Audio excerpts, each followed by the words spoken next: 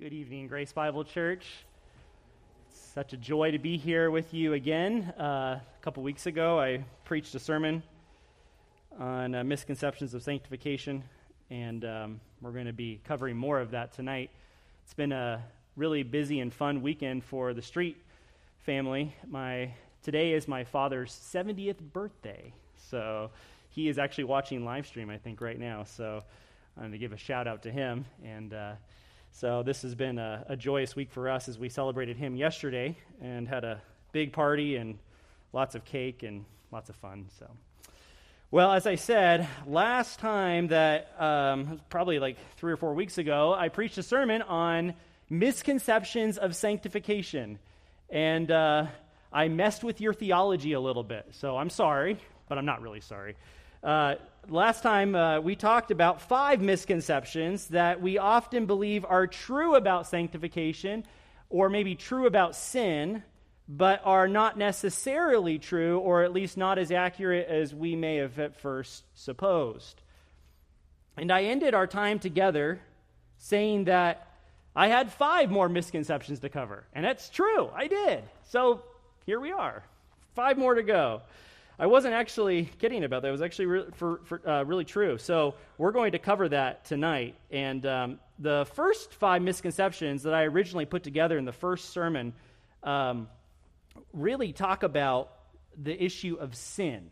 That was the kind of the main bent to those misconceptions. And these next 5 are really going to talk a lot about fruit-bearing, the fruit-bearing aspects of sanctification.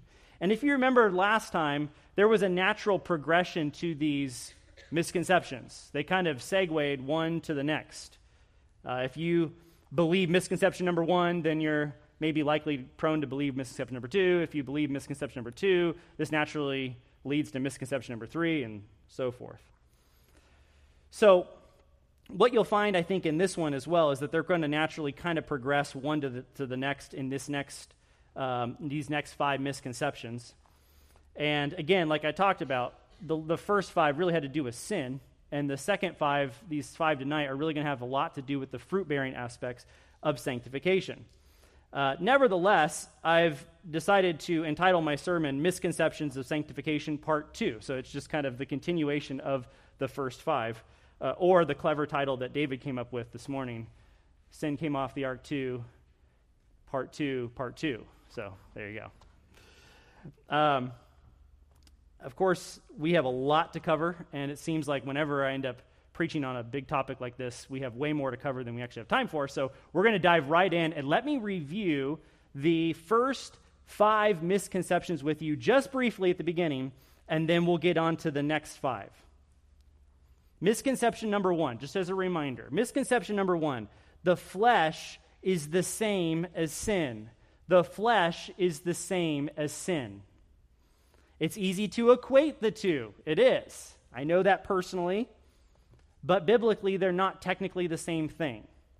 Flesh is actually, biblically, a better definition is really defined as man without divine help. Man without divine help. Flesh is weak. That's definitely depicted in Scripture. It's non-divine. That's another good way to describe it. Flesh is unable. There's an inability to it. But flesh is not sin, not technically speaking. But even so, we talked about how flesh, without divine help, without divine assistance, inevitably leads to sin. It inevitably will lead to sin if you have no divine help. And that led us to our next misconception, misconception number 2. Sin exists in our hearts even when we aren't sinning. And I called this the gunk model, okay, the gunk model where, which does have some true facets to it. And the gunk model can be helpful, but it can fail also to comprehensively define how sin actually functions in day-to-day life.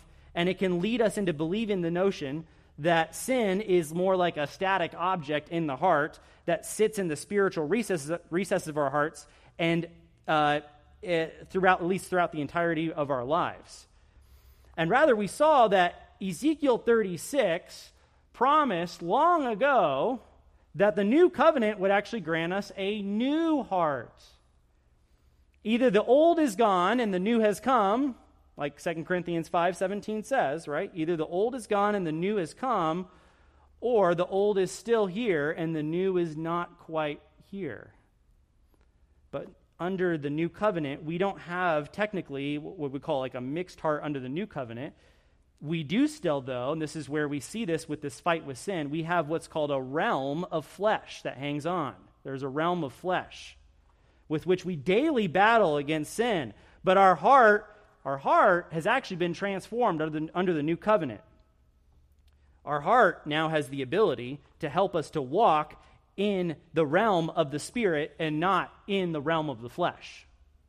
And I should say our heart has the ability. It's really right the power of the Spirit through our heart gives us, through that new heart, gives us the ability to walk in the Spirit and not in the flesh.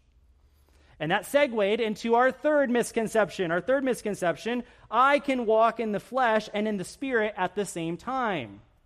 But that notion is very antithetical, if you really look at the text, to Galatians 5:16 and 2 Peter 1:10 and a host of other New Testament passages. And we actually saw those last time. And both Peter and Paul, at least in those two passages specifically, definitively claim that you will never walk or stumble in the flesh when you practice godly living in the power of the new covenant Spirit. When you're walking in the Spirit, you're not walking in the flesh.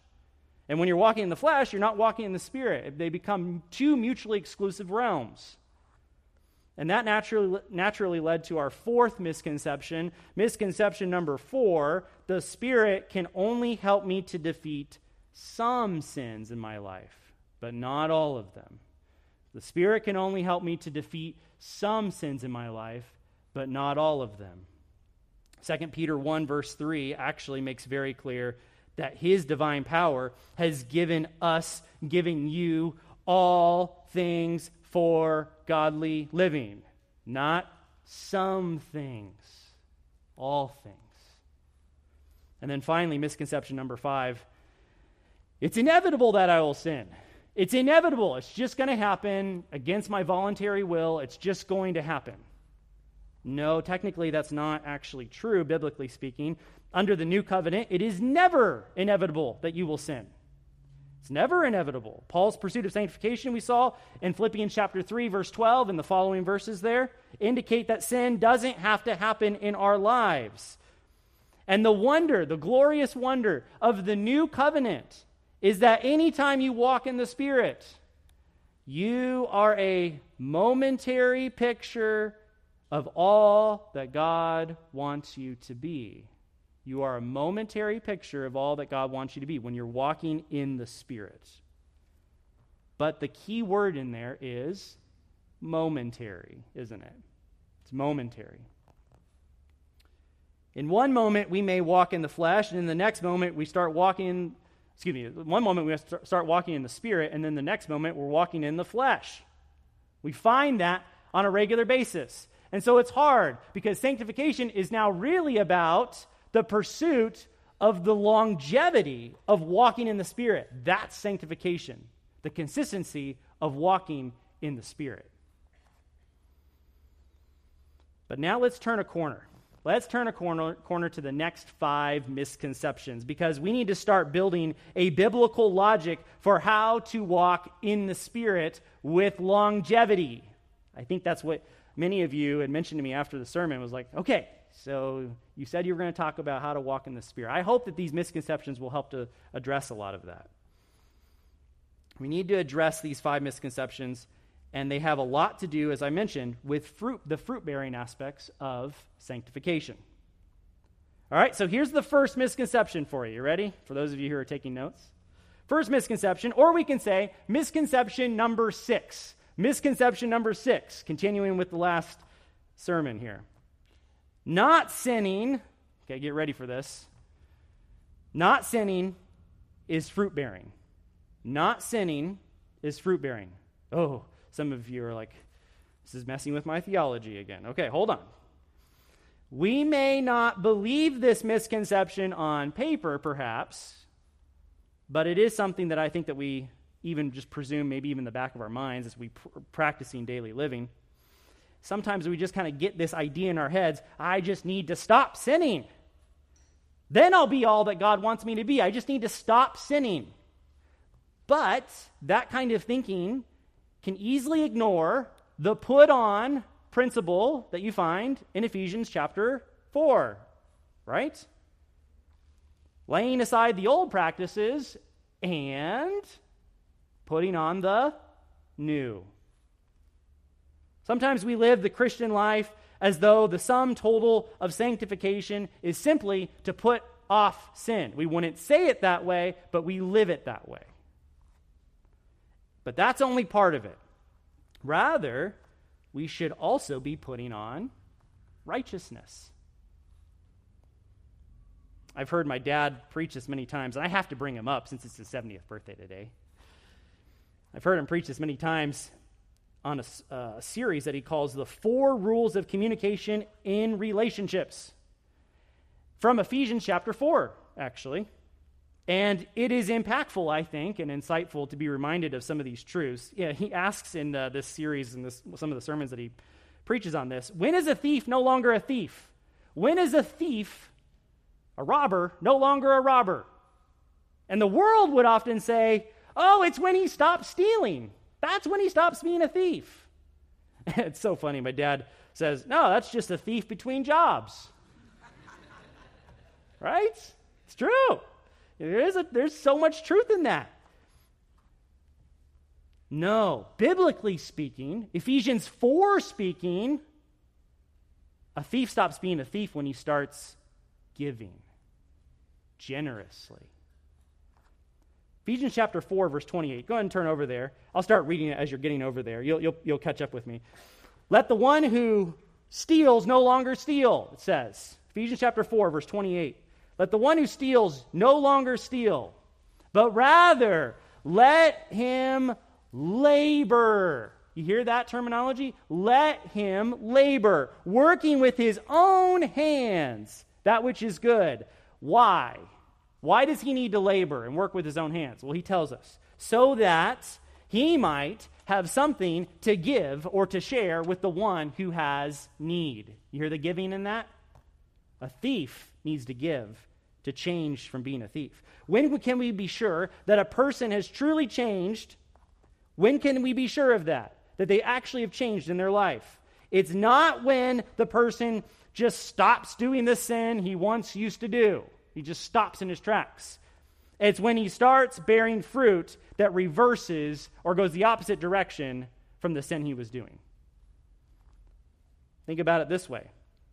When does a slanderer, or you could say like a reviler or a cursing man, stop being a man with a rotten mouth? Biblically speaking, it's not just when he stops cursing, is it? That's just a reviler who's been censored. Okay? Biblically speaking,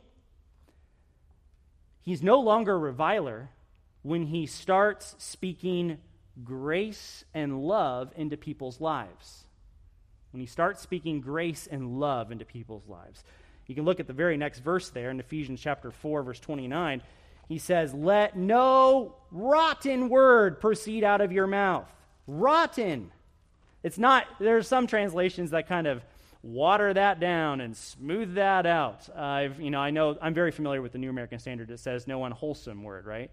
But the word is literally rotten, which is really interesting because it's giving us some fruit-bearing terminology.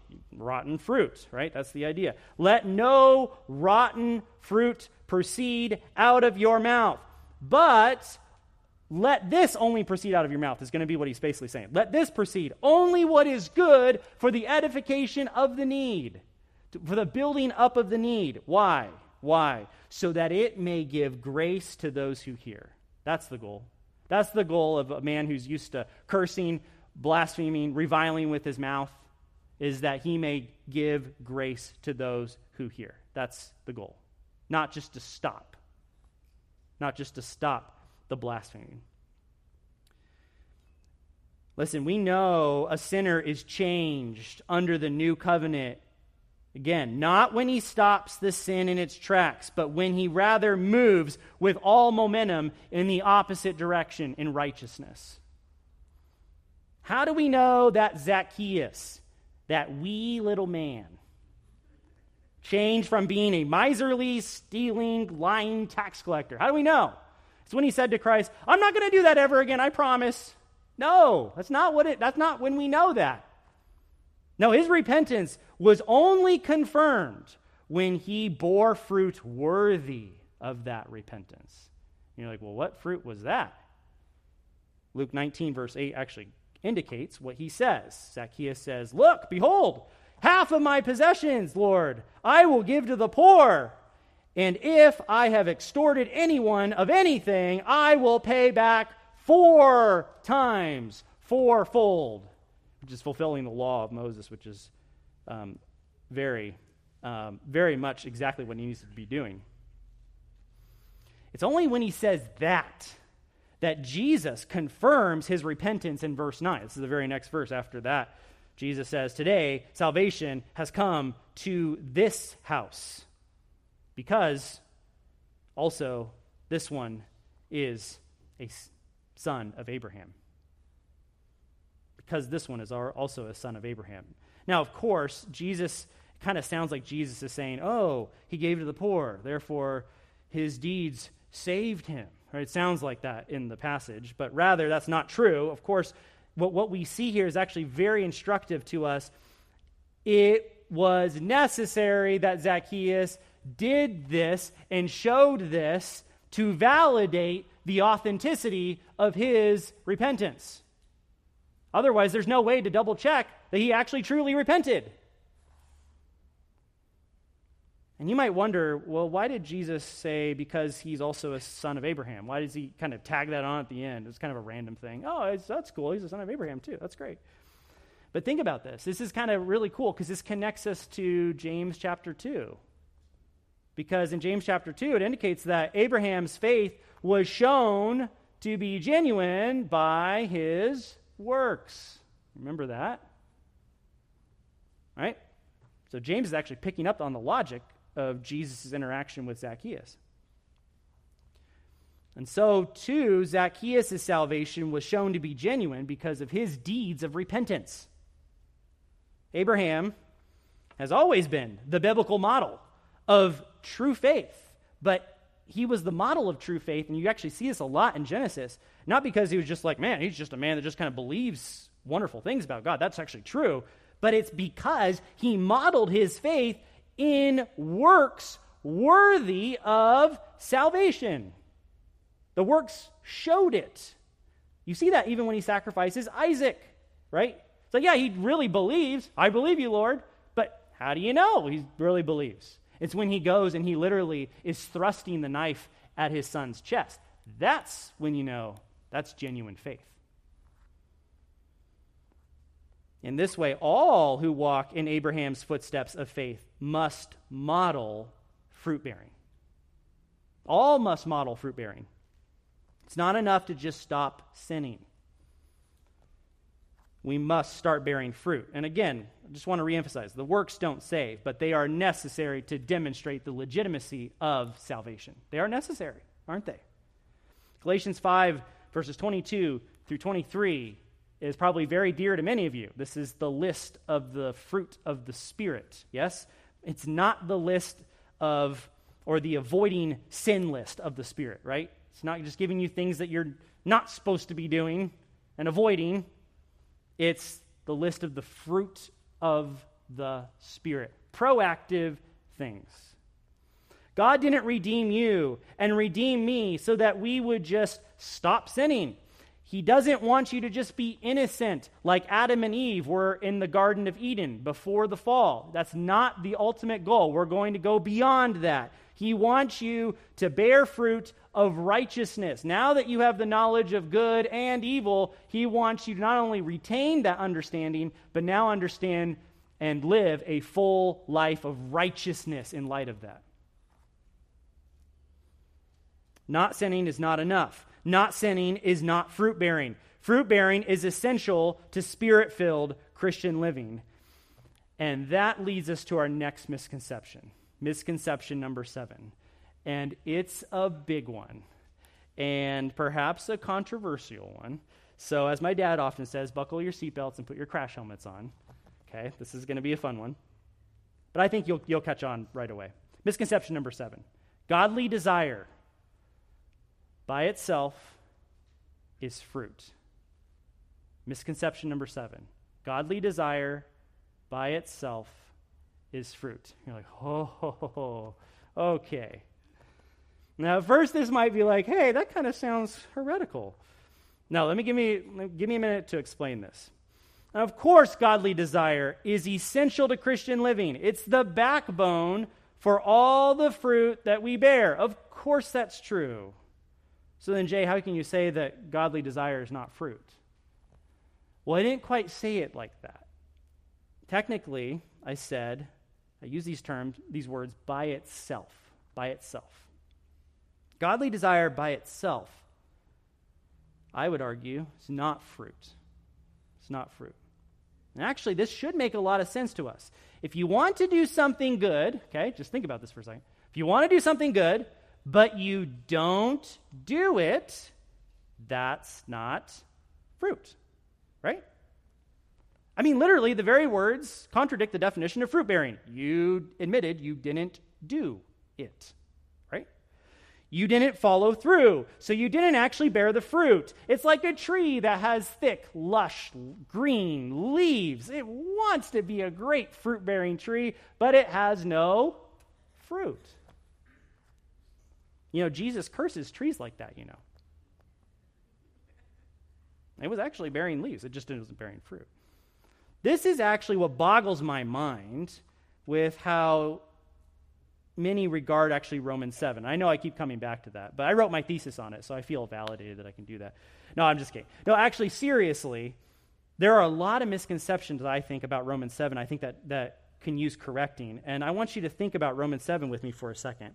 And you're welcome to turn over there, too, if you want, but think about this. What are the main reasons, the best reasons, why we tend to assume he's speaking as a New Testament Christian in this passage? What are the main reasons, the best reasons? Okay, just think about that in your own mind. I mean, there is the experiential argument, right? I closely relate with Paul's words. That feels like my experience. I get that one, right? I want to do good, but I'm not doing it. Yeah. Which, I just have to say, listen, that's not an exegetical argument. That's not an argument you got from the Bible. It's just from your own experience. So it's not like it's wrong. It just needs to be completely deprioritized in the list of reasons why you would hold a view like that for Romans 7. When you really boil it down, and I've done a lot of reading on this, a lot of different scholars, it really comes down to one main exegetical reason why the Christian typically is held in Romans 7, and it's this. The person in Romans 7 has really good godly desires. It comes down to that big issue. Everything else can be subsumed underneath that.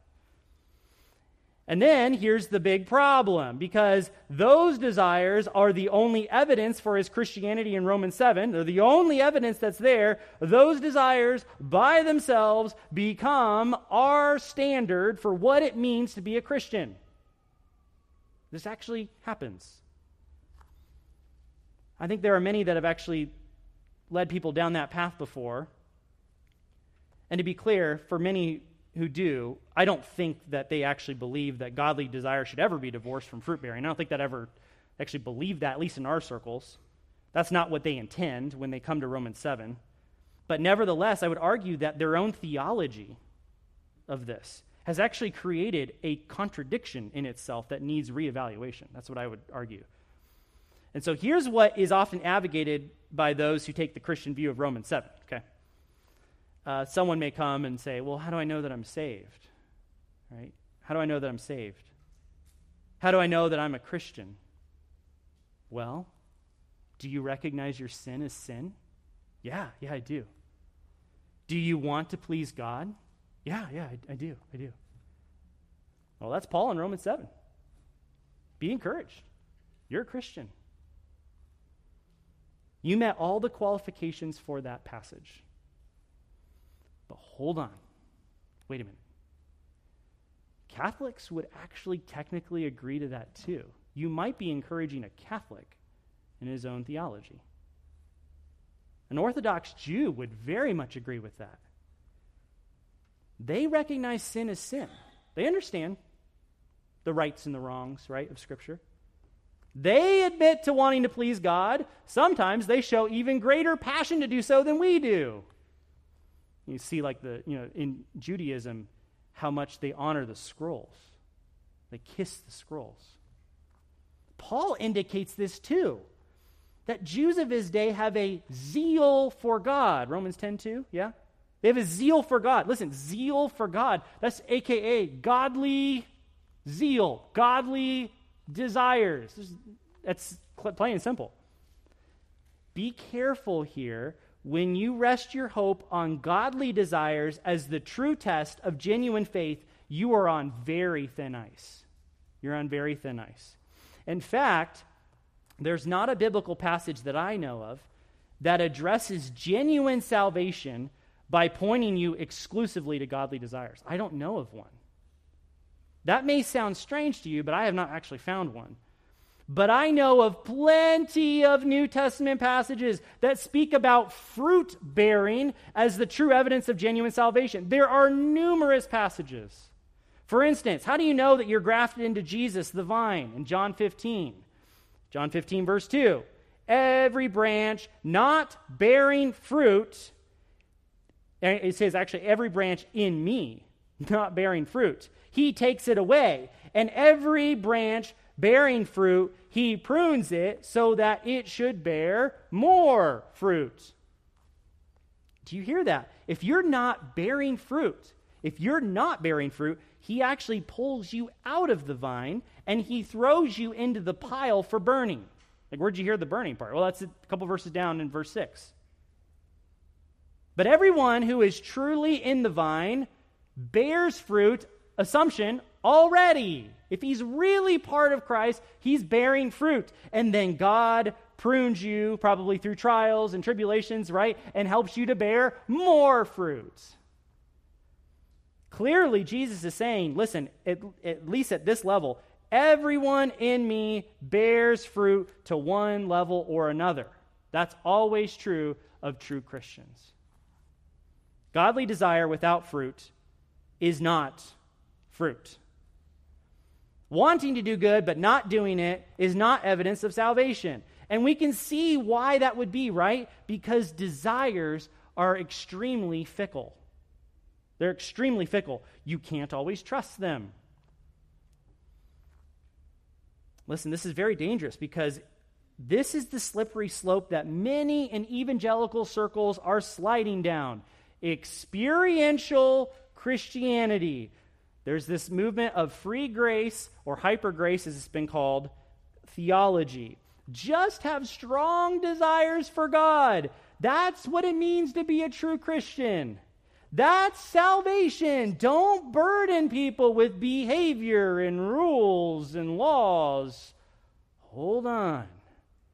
Desires only. Desires are fickle. They fluctuate a lot in our lives, don't they? Just when even you get indigestion, your desires feel totally out of whack.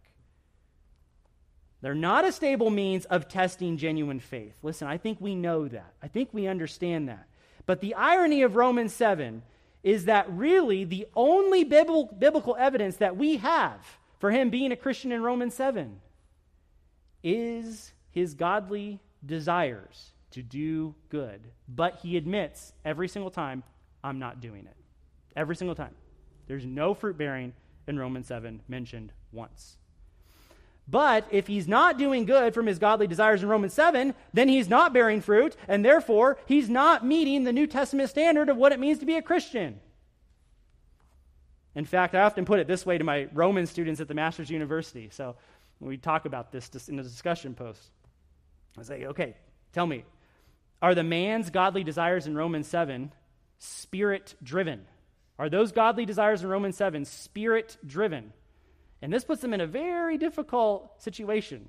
Because if they answer, yeah, they're spirit-driven, then the begging question is, why then is he not able to bear fruit from them? Where's the fruit of the Spirit that should be coming from these Spirit-driven desires? Where is it? Well, okay, they're not Spirit-driven. They're not Spirit-driven godly desires. Then what remains in Romans 7 that demonstrates that he's even a Christian at all now, if they're not Spirit-driven godly desires? Even his godly desires aren't Spirit-driven, then there's no evidence left in Romans 7 for the new covenant Spirit. It's not even there anymore. It's completely gone. This is why I would argue that he doesn't have the Spirit in Romans 7, because he's not bearing fruit. Now, I argue that he's still a believer. And you're like, whoa, mind blown. Hold on, how is that possible? Okay, he's still a believer, but he's under the law of the old covenant, frustrated by his inability and longing for the new covenant. He's a believer, but he's under the old covenant, longing for the new covenant. That's why he loves the law, right? He loves the law. He hates his sin. Yeah, those are godly desires. Why? Because he's a believer. Perfect. But he's under the old covenant, so he doesn't have the ability of the Spirit to help him to fulfill it. Therefore, he's not bearing any fruit. That's why he's not a New Testament Christian. And that's why Romans 7, I would argue, is very misunderstood. And then it's not that about just like trying to figure out what's the right view of the passage. The point about Romans 7 is that it's not only misunderstood, it's therefore misapplied in our evangelical circles. And that's where it can be dangerous, because this misunderstanding messes with our view of sanctification.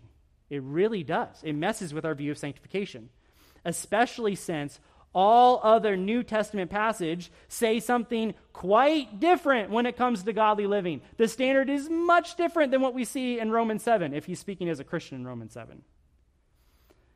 Be careful not to use Romans 7 to build a theology that godly desires, without fruit, without actualizing them into fruit, are sufficient to indicate that you are a New Testament Christian. Be careful of that.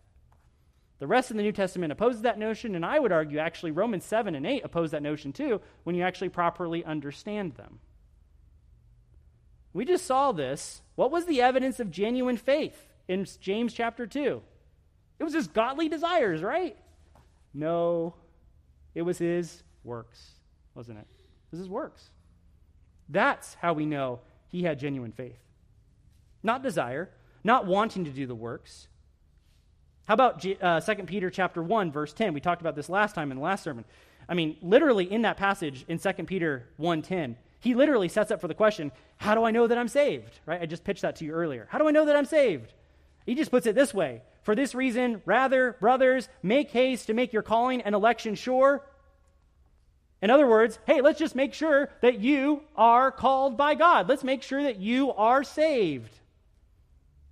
How do we ensure that that's true? Well, he answers that right away. For by practicing these things, you certainly will not stumble. And then he tags on the end, at any time. I mentioned that last time, how he says, you will certainly not, double Greek negative, stumble at any time. And he adds that line, at any time, at the end there. Practicing what things? Remember, this goes back to verses 5 and through 7 in that passage.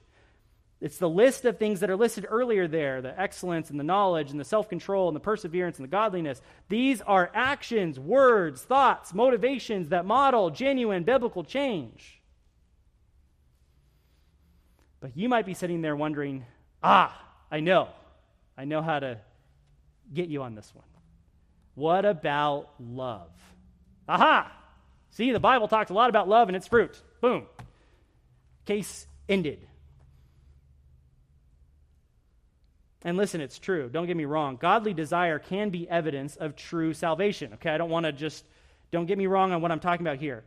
Godly desire can be evidence of true salvation, but it must always be accompanied by fruit of biblical change. It must always be accompanied by fruit of biblical change. And therefore, if it must be followed by that, then that is really where the evidence lies. It's not in just the wanting of it. It's in the doing of it. But you're like, but love is a desire, isn't it? Oh, you know what I'm going to say. You know where I'm going to go with this. John chapter 14, verse 15. You could literally fill in the blanks with me. If you love me, you will keep my commandments. It's true. Love has aspects of desire and want. We see that in Scripture a lot. But New Testament agape love, and its corresponding Old Testament ahava love are never disconnected from action. Not true biblical genuine love. It's never disconnected from action. It's always expressed in action.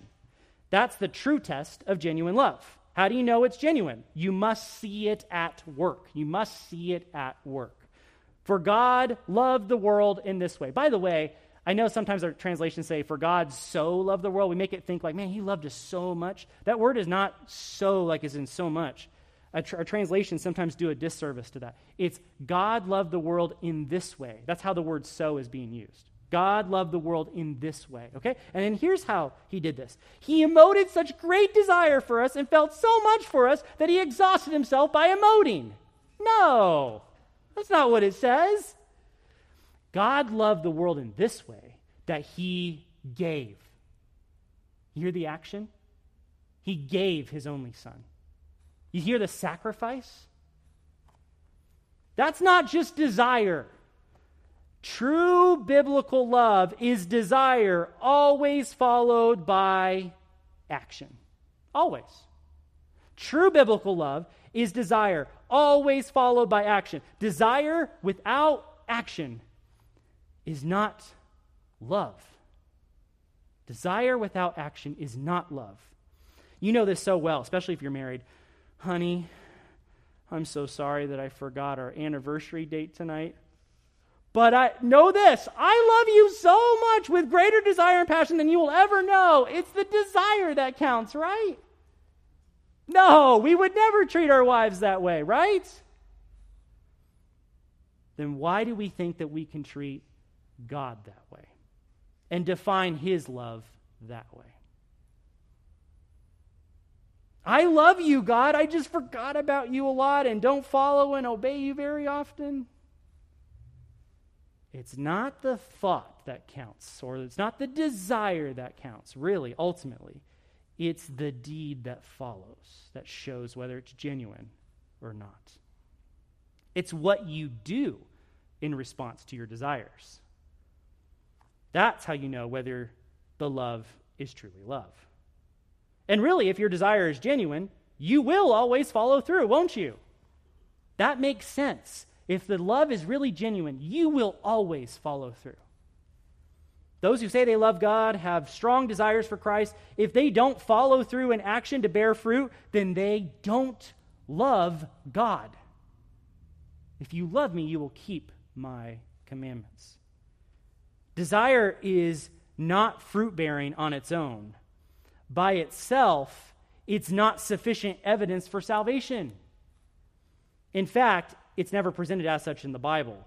Be wary of thinking that godly desire is even perhaps the best evidence of true, genuine faith. That's just not in the Bible. It's not the best evidence of true, genuine faith. It's not even sufficient evidence for true, genuine faith by itself. It must always be accompanied by fruit. Fruit is the best evidence of true saving faith. That's misconception number 7. Now, misconception number 8. Okay? Misconception number 8. Sanctification is fueled by works. Sanctification is fueled by works. Okay, where are you going with this one?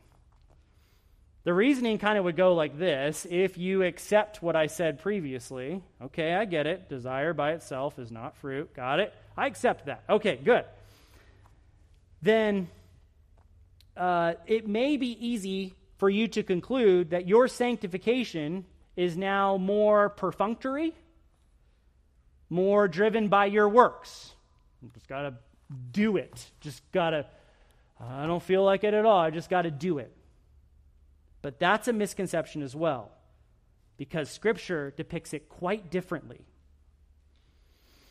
Sometimes you get the best golden nuggets of spiritual truth. I mean, it can be from a sermon, it could be from anywhere, but sometimes when you're just in random conversations with someone who's really learned in the scriptures and you're talking with them, you just kind of get like this passing, like, whoa, that was like a mind-blowing comment. That was awesome. And these thoughts here that I have actually kind of spawned from a random conversation I had with my brother James, actually. This is so funny. And I love how some of the best kind of truths just kind of come from these casual, unsuspecting conversations.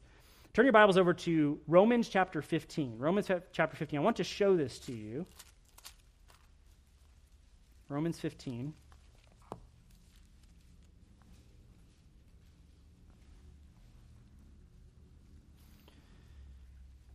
Now may the God of hope fill you with all joy and peace in believing, so that you may abound in hope by the power of the Holy Spirit.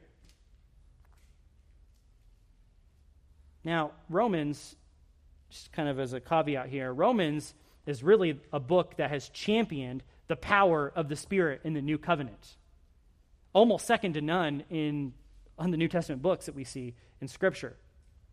And here we see this same terminology, this New Covenant terminology again, by the power of the Holy Spirit. Paul indicates that through the power of the Spirit, under the New Covenant, hope will abound. Hope will abound. And here's the key. The mechanism that sparks that hope, or sparks that power that was working that hope in you, is not your works that just kind of like lift it up and I got this spark going that, okay, yes, it's working because I just did enough. No, it's not your works, but it is believing. You see that in the text? With all joy and peace in believing.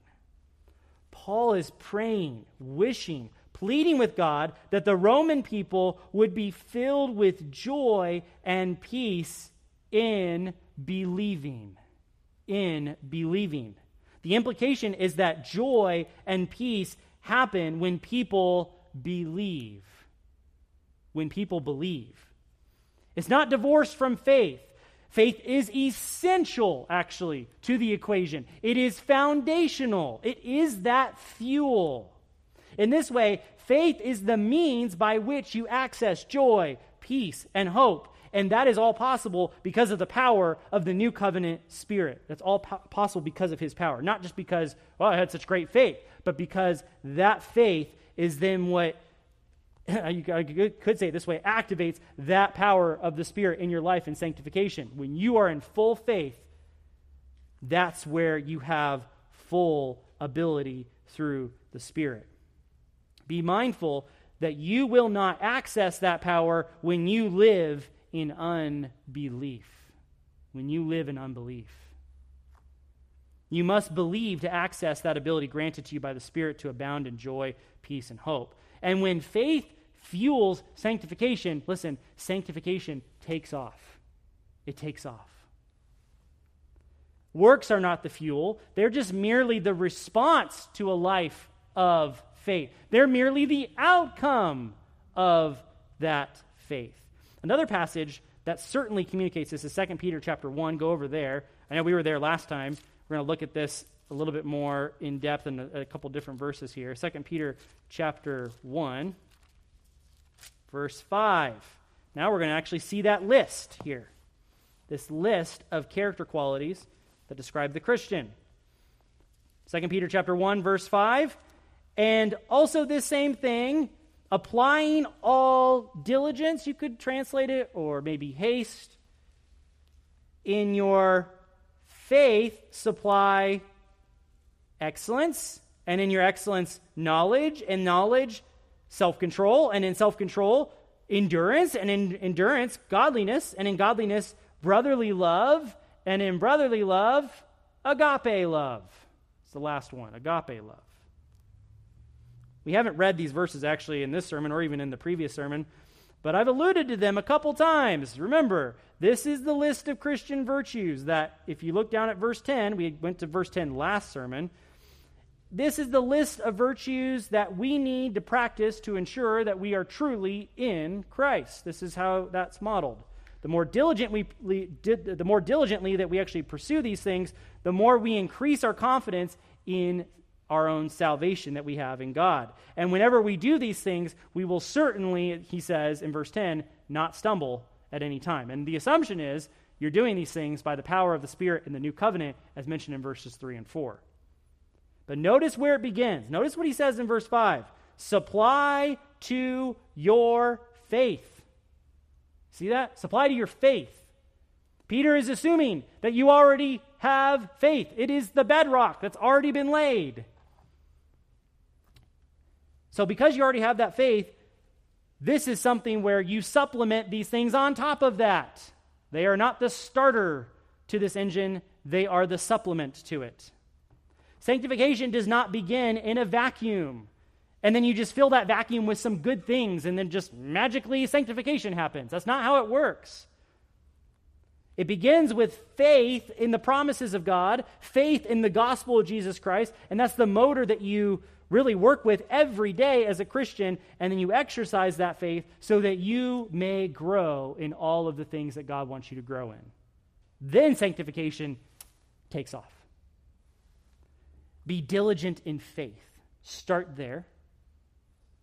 And then be diligent to supplement these virtues to that faith. Sanctification is not fueled by your works. It's fueled by a life of faith. And kind of as a caveat, because I'll be kicking myself if I don't actually mention this, another casual conversation, one of those random golden nugget moments, right, I had with a learned man in the Word of God is with Dr. Stuart Scott, actually, who I had the privilege of working alongside with for several years there at the Masters University. He mentioned one time, and I think perhaps this was like at a lunch in the cafeteria, so you can imagine how casual and random that is.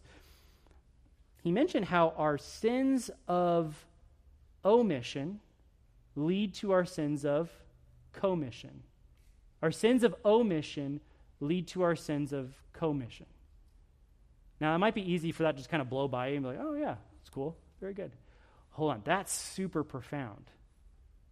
Let me unpack that for you just in case that's not clear. Sins of commission are things that we do that we shouldn't do. Things that we do that we shouldn't do. These are the bad things. This is the bad list. Lying, cheating, stealing, sinful anger, lust.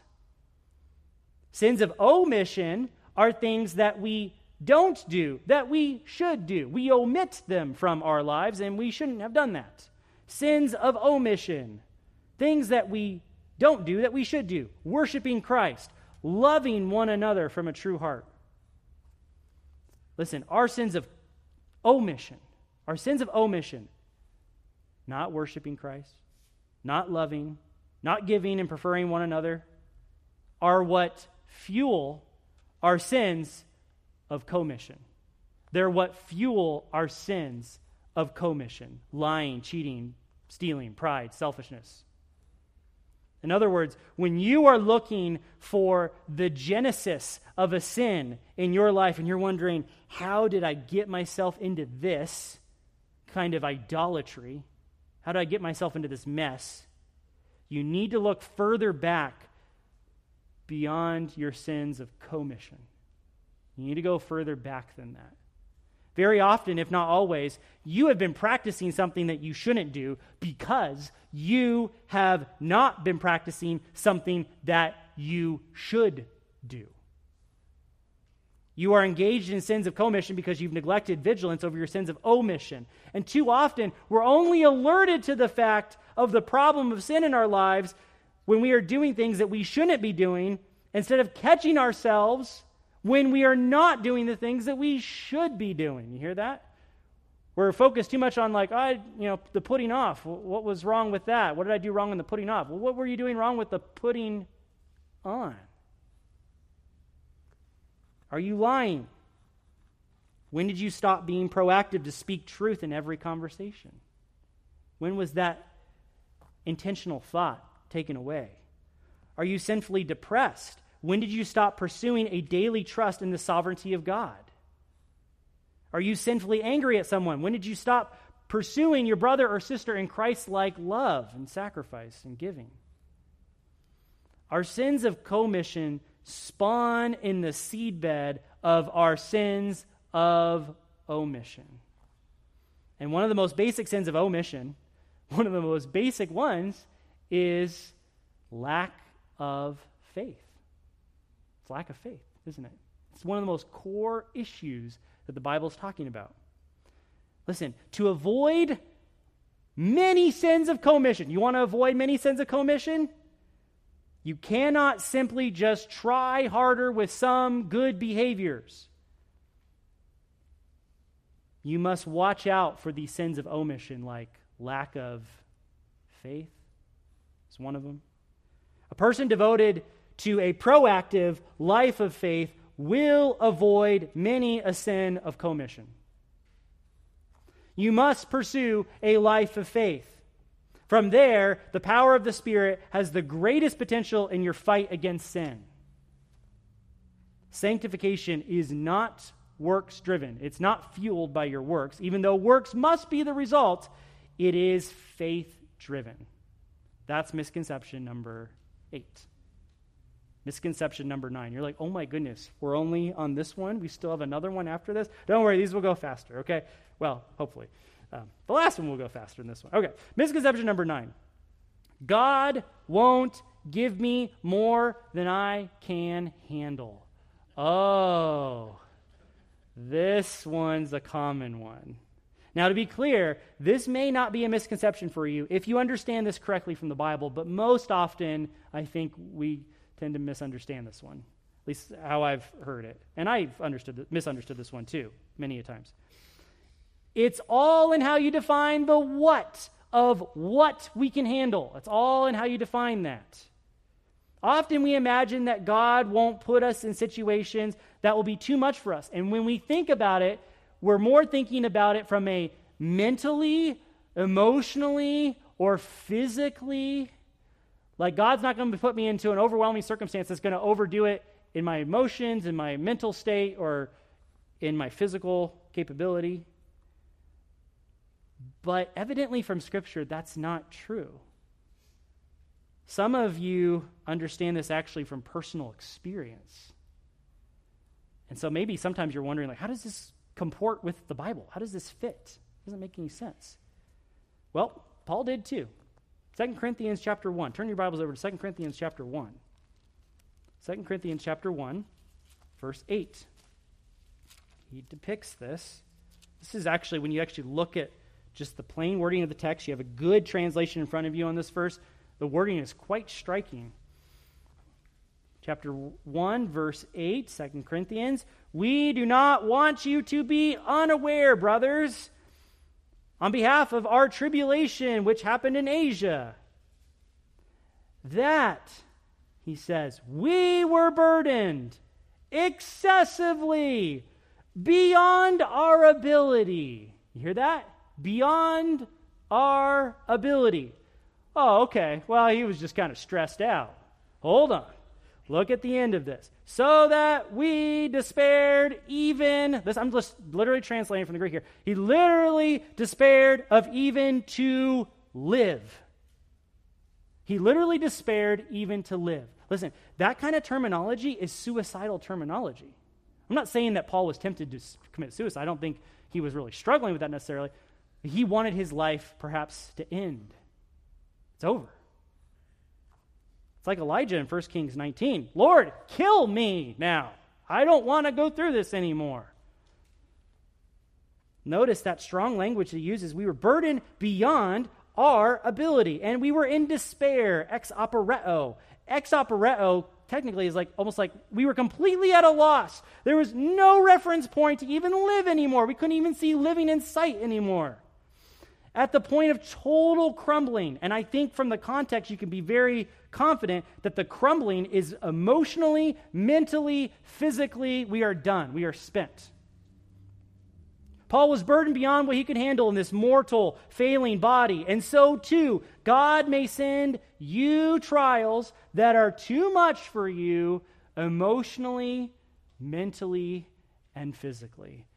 And some of you are like, yeah, I've had that.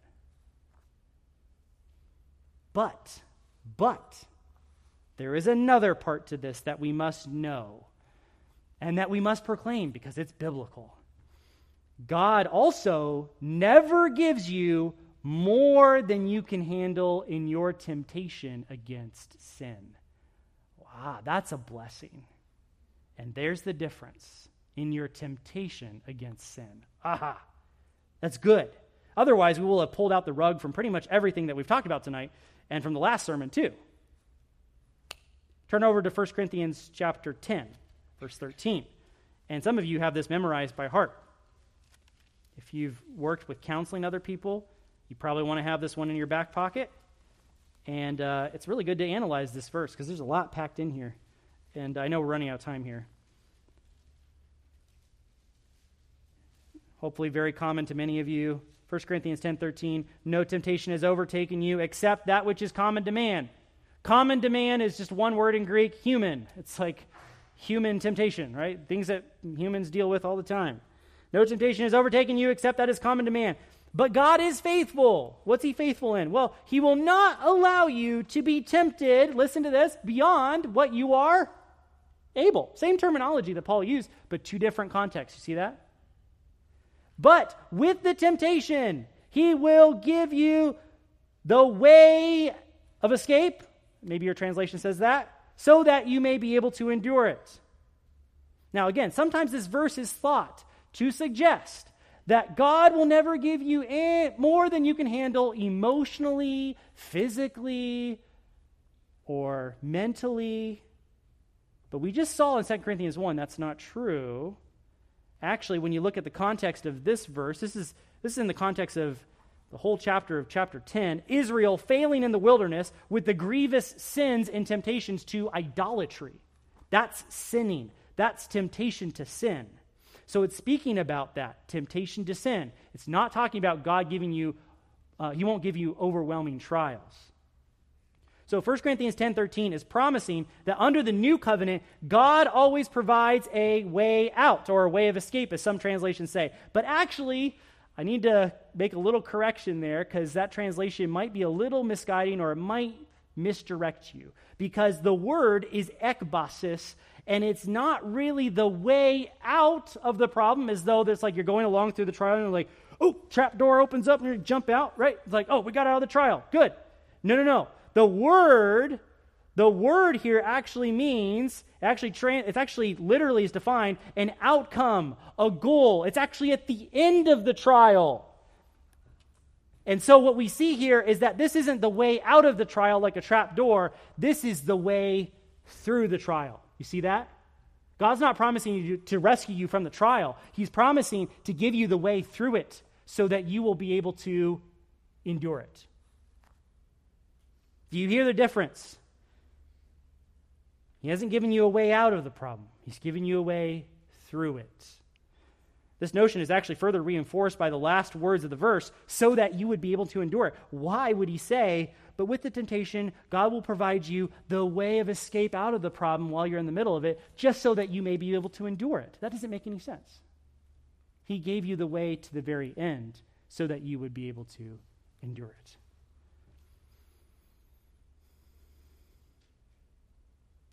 That's the power of the new covenant. Under this covenant, God promises to always afford you the way to resist temptation. That's such a blessing. That's such a blessing for us. And a quick moment for some implications. It's easy to equate, in life, stress with sinful worry anytime we see someone distressed. I think it's easy to assume that sometimes. I know I have. I've assumed that of people before. It's true, people who are stressed can be sinfully worried. That's true. That can very often be true. But we also see from Paul's life that distress beyond even one's ability is not necessarily a sinful thing. It's not meaning that they're going through a sinful situation. You know this passage well. Philippians 4:6. Be anxious for nothing. Mary menao. That's the word for worry. It's funny, it sounds so like joyous, like Mary, yay. No, it's worry. Mary menao. A Christian should never be worried about anything. We kind of just that's what it seems to say. So he shouldn't be worried about anything. It would seem that way, except Paul boasts of his own worry for the churches of God in 2 Corinthians chapter 11, verse 28. He says, I have worry for the churches of God. He commends Timothy as someone who will be genuinely worried for the Philippians in Philippians chapter 2, verse 20. And other examples of godly worry include 1 Corinthians 7, verses 32 through 33, where someone's worried for the Lord in a good way. They want to serve the Lord. They're worried about him, not for a spouse.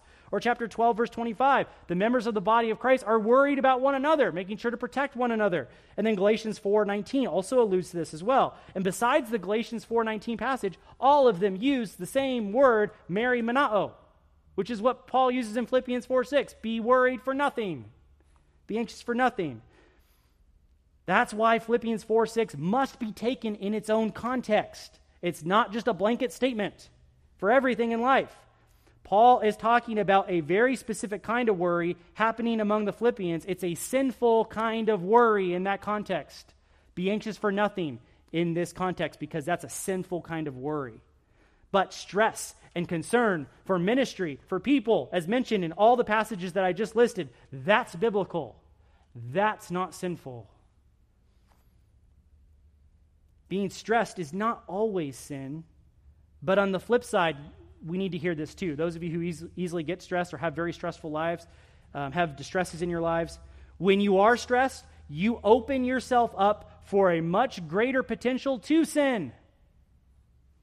Because stress accelerates sinful stress. That's just the nature of life and the human heart. Because your mental, emotional, and physical state are under duress, and you will feel the relentless pressure to cave to temptation. We must be careful to approach our stressed brothers and sisters with a heart of compassion and help, not necessarily quick to just judge their heart as to whether it's sinful or not. We can come alongside, and in time, we might be able to help them to evaluate that. But we want to be careful not to just judge that ahead of time. We can come alongside with compassion and help. Nevertheless, we also can be mindful of the fact of the juggernaut that they might be undergoing, and that they're in a harder spiritual battle than most people might be to maintain a spirit-filled walk under the pressure of that stress. And so we want to also help them make sure that they can evaluate and under their own heart know for certain that they're walking in the Spirit of God as best as they can know possible. Furthermore, be careful not to blame physical problems for your spiritual responses. God has given you all things for godly living, even if you have severe physical challenges. You hear that? God has given you all things for godly living, even if you have severe physical challenges. And be sure also that you're not waiting for the trial to end before you start responding righteously now. God wants to train you to respond rightly in this trial. Don't waste that opportunity. Don't waste that opportunity. You know, in 2 Corinthians 1, you don't have to go back there because we're running out of time. 2 Corinthians 1, verse 9, Paul's response to his overwhelming circumstance, you know what his response was? This is great. He says, but we ourselves had the sentence of death on us. We had the sentence of death on us. So that, why? We would not trust in ourselves, but would trust in God who raises from the dead, who brings back life from the dead. True. Stress was overwhelming for Paul. It overwhelmed him to the point of nearly dying. But it didn't determine his spiritual response. He still responded in the power of the Spirit, even when overwhelmed. It's amazing. It's an amazing example. You too can do that. You too can do that. You're like, well, it's Paul, though. He's unique. Don't glorify Paul. He had the same spirit of power that you have. You can do this too. God does give us more than we can handle often, physically, emotionally, mentally, but it's never an excuse for sin. You hear that? It's never an excuse for sin because he never gives us more than we can handle in our striving against sin. That is misconception number 9. And finally, with that is misconception number 10. And this one's going to go really, really fast, okay? Because I don't have a whole lot on this anyways. Right? Misconception number 10. The goal of sanctification is self-sufficiency. The goal of sanctification is self-sufficiency. when we learn something new in almost any activity in life, we make it our aim to learn how to do things for ourselves, to become better at something, to be skilled at it. The goal of learning to ride a bike is not to learn how to ride with training wheels. The goal is to remove the training wheels. The goal when learning how to bowl is not to keep the bumper rails up the entire time, but it's to remove the bumper rails, right? Some of us still bowl with bumper rails. But when it comes to sanctification, our perspective has to be completely opposite to that. Our goal is not to learn how to walk in sanctification by the Spirit so that we can learn how to do this for ourselves, on our own, as though the Spirit is some kind of training wheels for us. The goal is to learn sanctification in the Spirit. In the Spirit. The goal is to stay in the Spirit for the rest of our lives. That's because sanctification is not about self-betterment. Sanctification is not about self-betterment like many other things in our lives that we learn.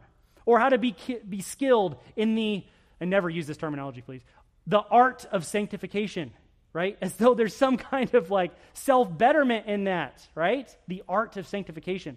It's not that way. Sanctification is all about divine dependency. It's not just a skill that you add to your tool belt. The more dependent you are on the Spirit, the more you are progressing in sanctification. And in that way, listen, God gets the glory, not you. Not me. God gets the glory. Because it's not about self-betterment, is it? It's about Christ exaltation. He must increase. We must decrease.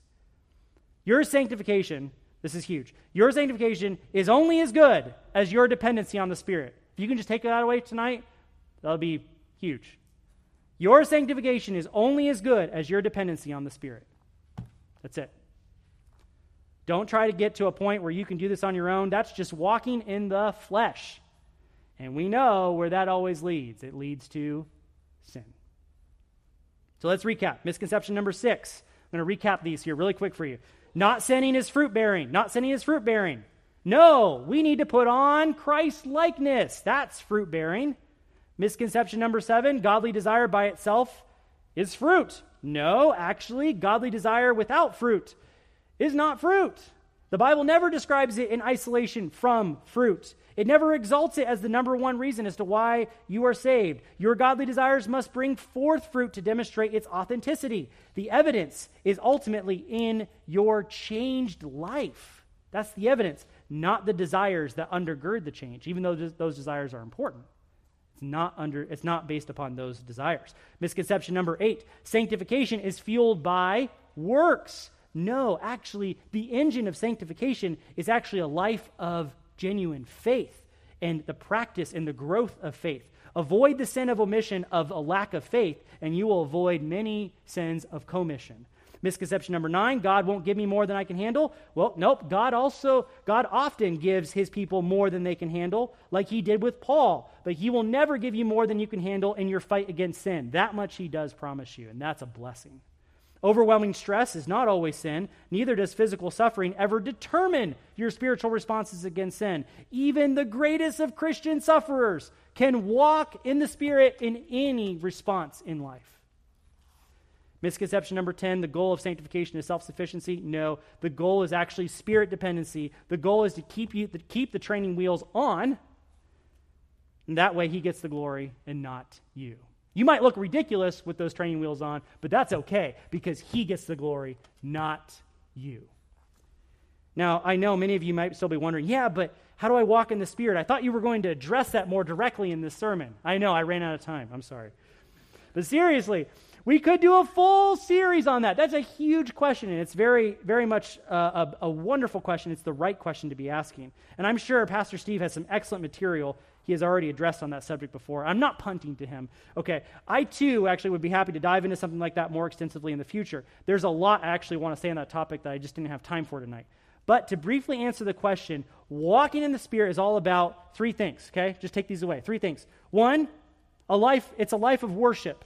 Worship, faith, submission to God. Worship, faith, submission to God. When I look at all the passages that talk about Spirit-filled living in the New Testament, those three areas of life pop up in pretty much all of them. Worship, faith, submission to God.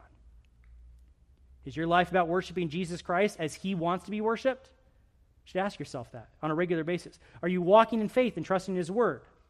And are you submitting to his will no matter the outcome? If you practice these three things, you are fulfilling many, if not all, of the wonderful passages that speak to what it means to walk in the Spirit. You really are. And there's more that I want to say on that.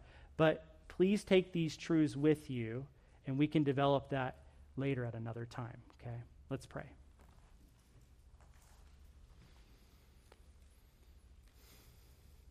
Thank you, Father, for the power of your Spirit to give us what we need for godly living. May these truths be planted deep within us and help us to avoid the fallacies of sanctification is simply about not sinning, or that godly desires are all we really need as evidence of salvation, or that you won't give us overwhelming trials. Actually, the Word of God says otherwise. But we also cling to these promises, that you will never give us more than we can handle in our fight against sin. That's such a blessing. Thank you for that promise and for that ability. That sin is not inevitable. That the Spirit can help us defeat any and every sin in our lives. And that when we walk in the Spirit, we are not walking in the flesh. Help us to cling hard to those truths. We know from the Word of God that salvation is a unilateral gift from you. It came from you on your own initiative, and we have no part to play in it. That's what unilateral is. But we do have a part to play in our sanctification. And we pray, place the weight of the responsibility on our shoulders so that we may walk and move and act in the Spirit. The onus is on us, and we know that, O God. But remind us also that the power is coming from you, and that is why you receive all the glory. We pray these things in Jesus' name. Amen.